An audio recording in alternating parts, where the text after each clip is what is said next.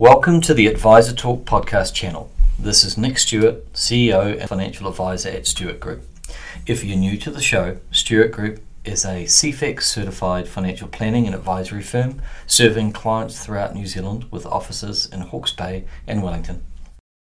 The information provided or any opinions expressed in this show are of a general nature only and should not be construed or relied on as a recommendation to invest in a financial product or class of financial products.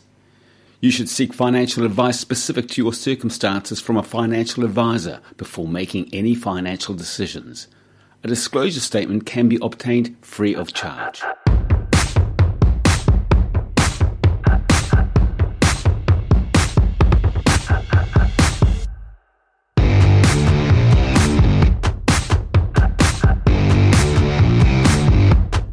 Bruce, how you going? Going well. My pleasure to have Bruce in from the Stewart Group from right here in Hastings. Now, today we're going to talk about something which will probably come to us all at one stage or another, or will be affected by it. It's power of attorney. But before we get there, just remind our listeners what the Stewart Group is all about.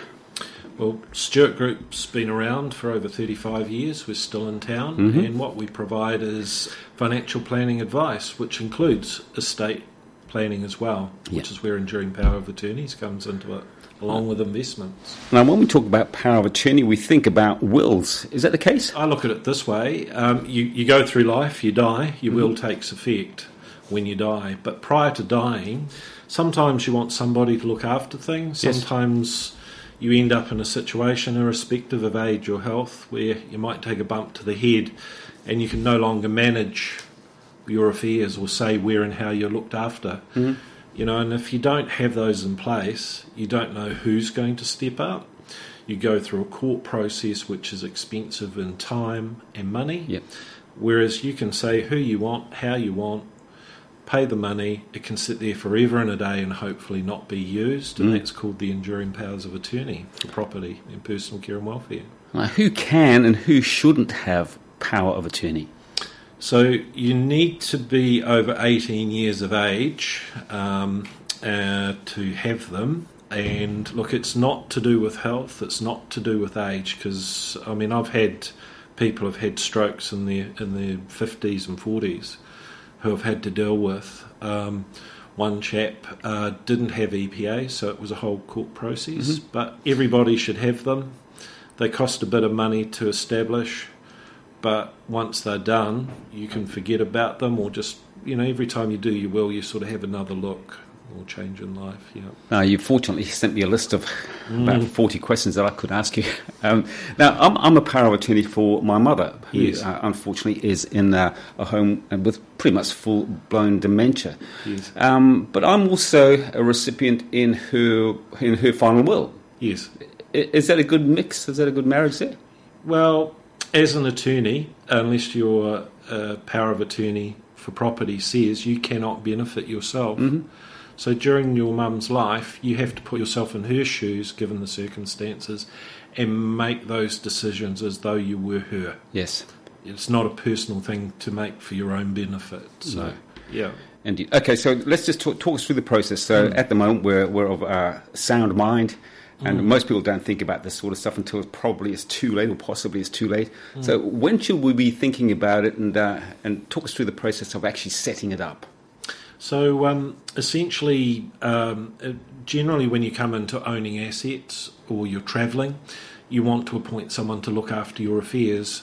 And therefore what you should do is have a discussion about who you want and how these things work. And then once you understand that, make a decision as to who you want and how you want them to be put in place. Now, these can be found on the internet. They're a standard format. You delete things out, add things in. But what is important is that you talk to somebody who has a bit of knowledge about how they work and the repercussions, because like most DIY things, sometimes they don't turn out quite the way you want. So there's things called trustee corporations here in New Zealand. There's 3 of them. There's your local lawyers. And part of my financial planning, I talk to people because it's about dynamics and families as well. Yeah. What's the alternative to an EPA? So if you don't have an enduring power of attorney, then and you happen to have an incident where you lose capacity, and things may be joint, including the house, you can usually manage most things jointly, but there's things like your property, even though it's jointly owned, if you need to sell that for some reason, the court wants to have all of the signatures from individuals, and of course for that you need the enduring power of attorney or a court appointment through the courts. Now, usually that's an application made to the court. It's usually a 3-year appointment. You will report to the court every year as to what assets, how they've been dealt with, and how the care has been looked after personally. That's audited by Public Trust in the background for the courts, and they provide a report back. Now, if you happen to have lost capacity permanently or for a period past that 3 years, at 3 years you have to go back to the court and reapply. So that is somebody assessing your capacity, reconfirming that capacity to the court. It's the person representing you personally who's appointed by the court. It's the people applying to be the manager plus the person or representing you to the court, and then the family court assesses all of that and makes the decisions on your behalf. Is that 3 years set in stone? 3 and 3 and 3? Mostly it's 3. Sometimes they'll appoint for 5, but definitely you're having to report in on an annual basis as to what's happening. Yeah. Sounds quite important, power of attorney. Yes. But what are the powers of someone who's got the power of attorney? So, for example, there is a thing called a living will, which is, I guess, the old pull the plug if you're... Yes. So personal care and welfare doesn't go there. There is a thing called a living will that deals with that. I look at the personal care and welfare enduring power of attorney as making sure you're in the place that you would want to be, that you do receive your gin or your beer, you do get the paper, your slippers are there, you're in a nice place and you're being looked after as best you can be. Sometimes the choices aren't that way. If you lose capacity, you need full-time care. But the property one, that tends to be about where and how your finances are looked after, and there's a series of options in there. You can appoint attorneys, one after the other. You can appoint them together, jointly, at the same time for property.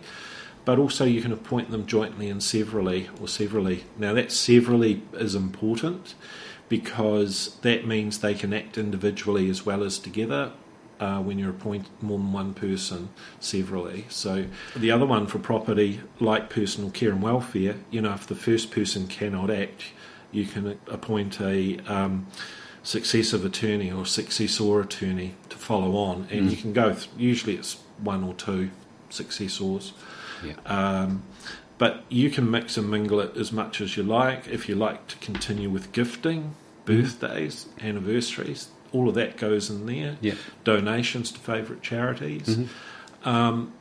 If you want to carry on a gifting program to a trust, for example, and you can have a couple of enduring power of attorneys working together at the same time, because you might have someone who knows your business really well and who will run it well, so they might be appointed to deal with your sole business assets or investments, whereas you have another one appointed for your other financial aspects.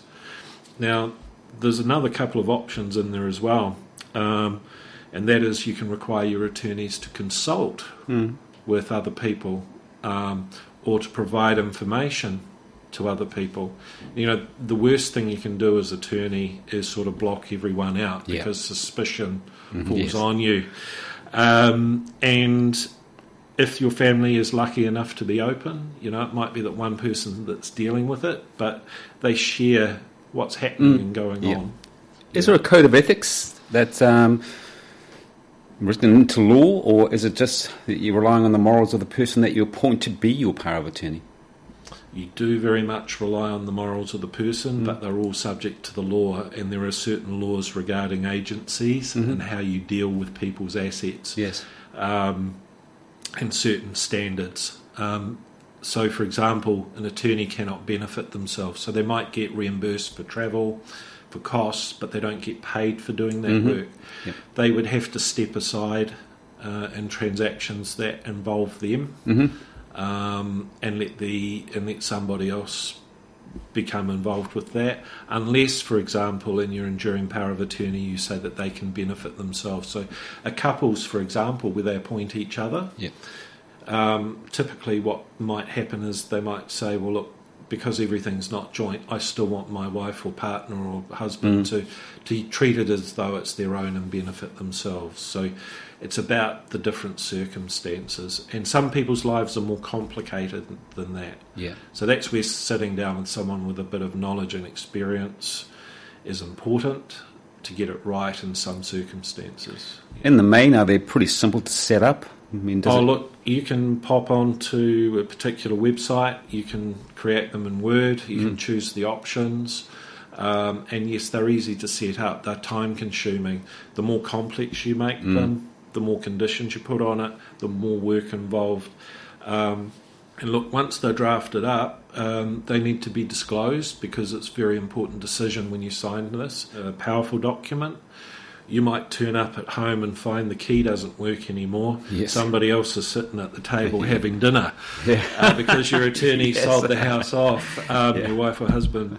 But look, they're very powerful. So when they are, the word's not disclosed, but they're gone through with you to make sure you understand your options and repercussions at the time, and that's very important at the time.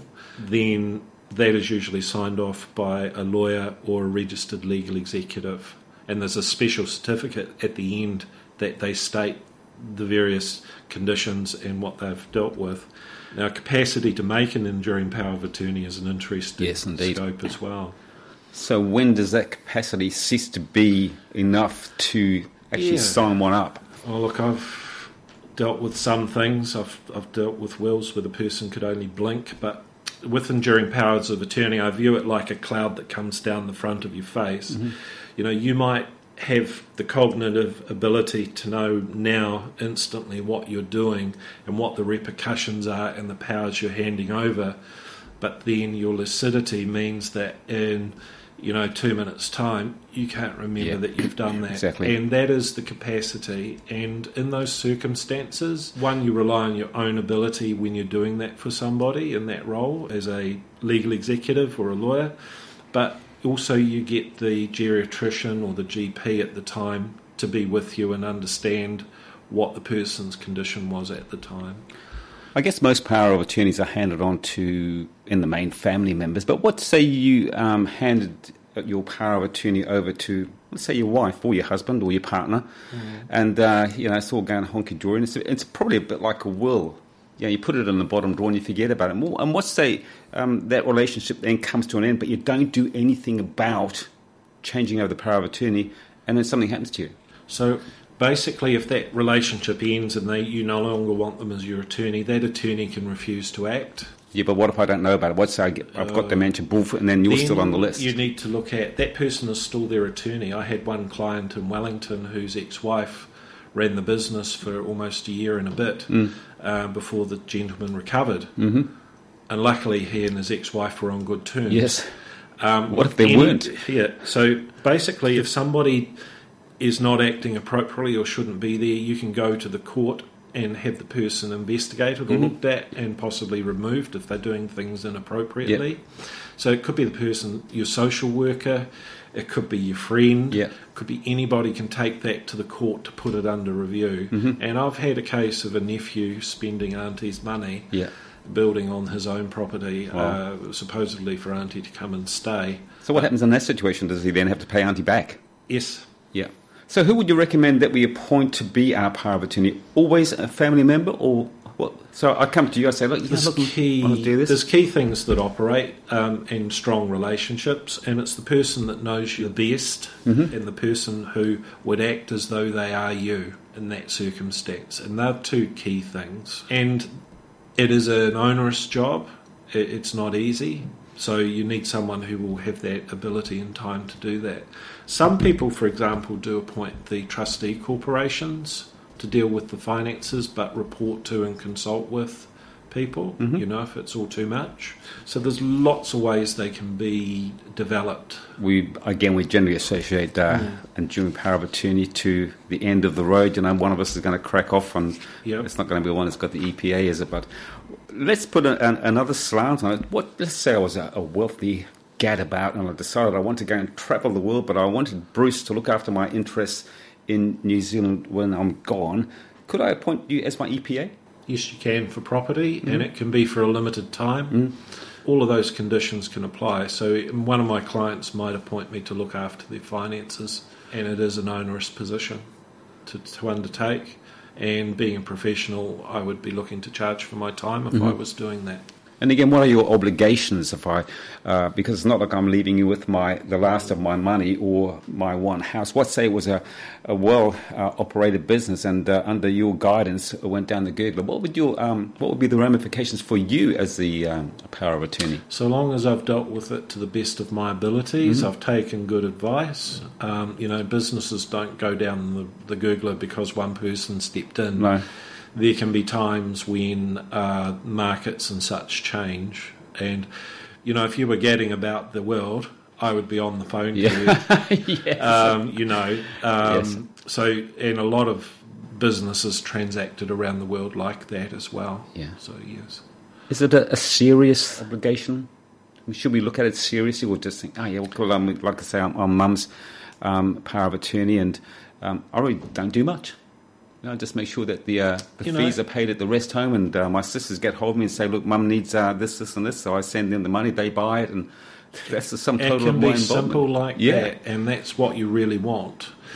Somebody who will be able to look at things and pay for it and take account, and to show others, if that's what you want them to do, that things are being managed. And it is the little things in life that make life comfortable. So somebody who can do those things, and you could have a regular amount held at the rest home. Yes. Or all of those things that can work, and you monitor that account. But you could be taking financial advice from a professional financial advisor as well, to do with the portfolio, because you are your mum and you're doing what your mum would do to invest the money.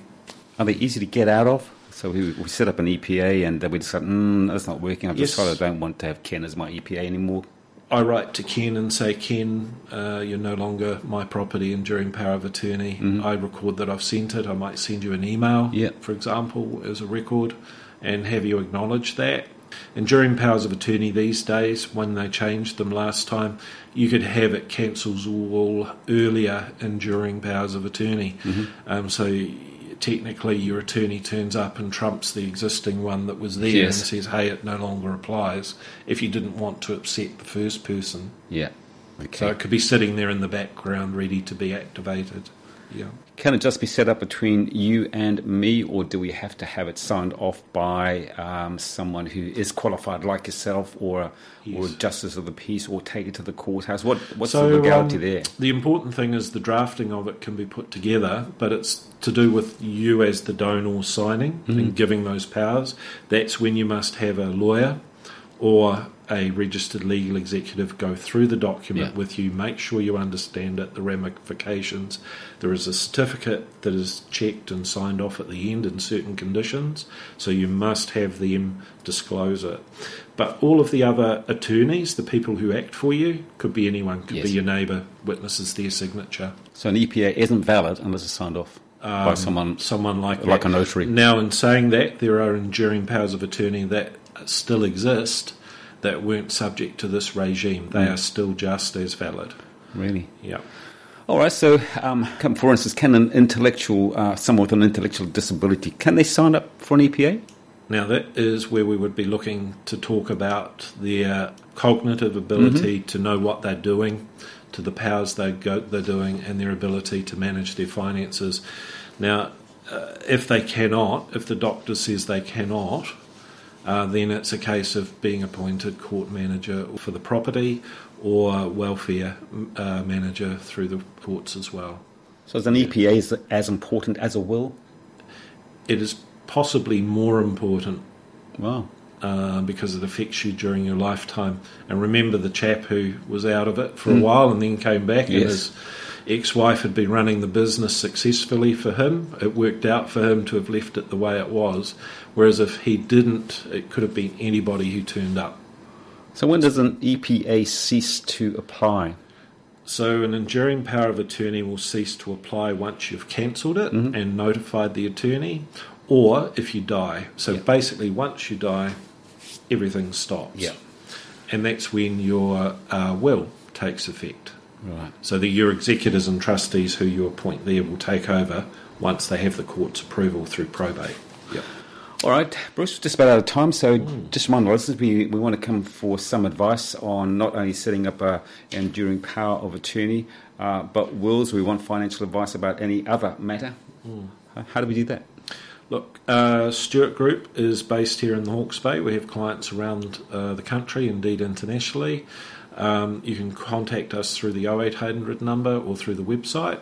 We're available, and as you can see, financial planning is big and broad, and Yes, it is. my ability to provide advice per my disclosure statement lets me do that. And sometimes I will give people an opinion or a sounding board, which can be very helpful.